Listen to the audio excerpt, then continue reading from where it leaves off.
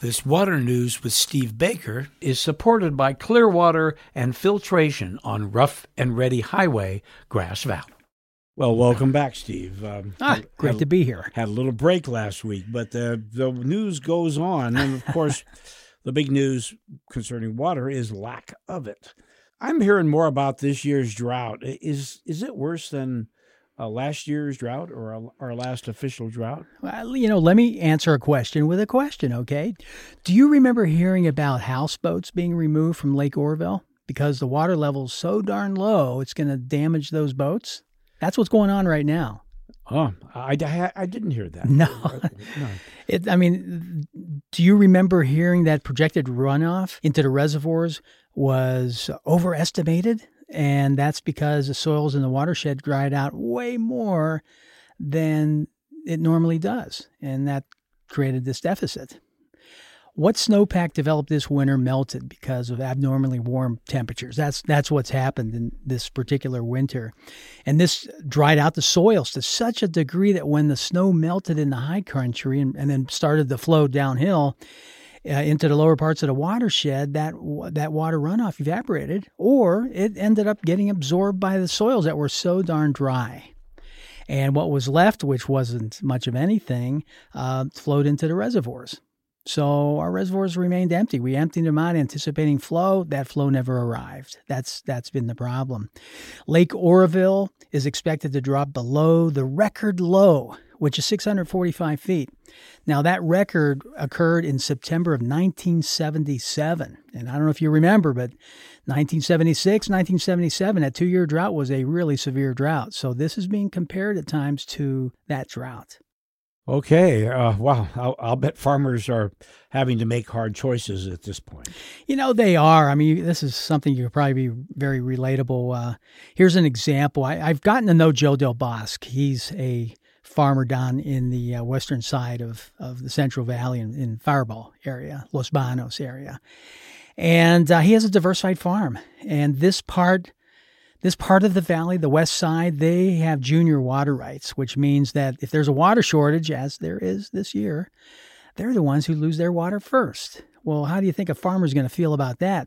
2021's providing him with 5% of his water allocation. So for every 100, he only gets 5. Okay, that's pretty small. Let's put this into terms that we can all relate to, all right?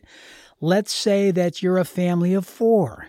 And each person in this area, generally per person use on a daily basis, about 110 gallons. So, 440 gallons.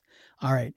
So if we were told, hey, you can only use 5% of your allocated water in your home per day, that would be 22 gallons. So how devastating would that be for your household of 4 people to use on a daily basis only 22 gallons? That's really a low amount. Well, Joe Del Bosque, he's sacrificing his asparagus fields so his organic melons will have enough water. So basically, he's giving up 100 acres of asparagus to allow him to grow 150 acres of melons with that same water. It's either one or the other. That's how they have to think. And he's choosing that because he has to look at his economics too. They have to be around for next year. And the sad part of this that I never really realized is, and we can use asparagus as an example, his crop was only 5 years old. And typically asparagus has about a 10-year window of being productive, and then you get rid of it and you put in a new crop.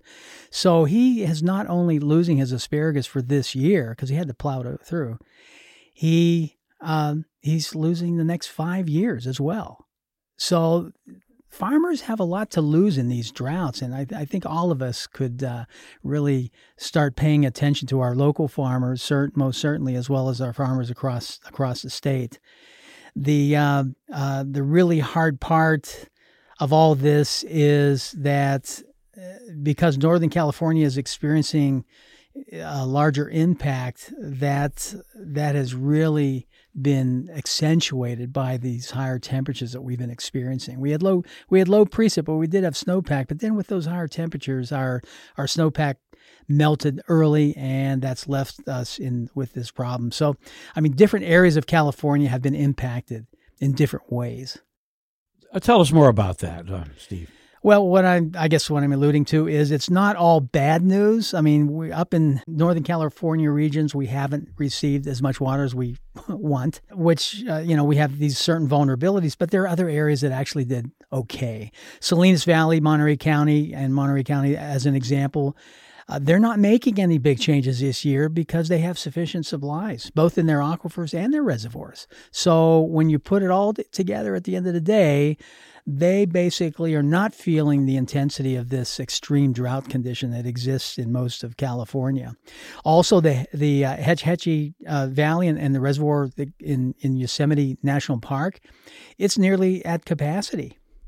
Now, I'm scratching my head about this because I really don't know how they can escape from being affected by such a poor rain, snow, the totals that we had and the warmer temperatures.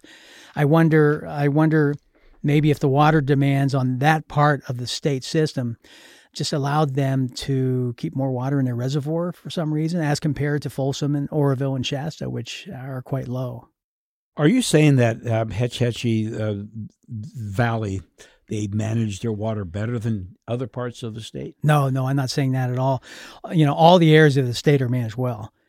The problem is different areas have varying levels of responsibilities with all the many different water users, including the environment. So the cumulative water impact for specific areas, really what we're seeing today when we see how much is left over in these reservoirs. They've made their decisions to help everybody, and this is where they're at as far as reservoirs, the capacity of the reservoir is full. For us, the Nevada Irrigation District, last I looked, was at 74% capacity in their reservoirs. That's pretty good considering what's happening. And I expect groundwater wells to probably weather through this year fairly well, with some attention being placed by the groundwater users that we have in our county. So we really will be okay. But we just don't want another year of really low precip and then have a warm winter, because having 3 years in a row of this problem may cause us to feel, to really experience some discomfort, but certainly with our groundwater wells, but also in our reservoirs. Wow, lots of news, Steve. Thank you so much. You bet. Managing groundwater is Steve Baker's career and passion, and that has led him into working on all water sources and supplies. This has been another conversation with KVMR's water guy, Steve Baker. You can email him with your questions at stevebaker@operationunite.co.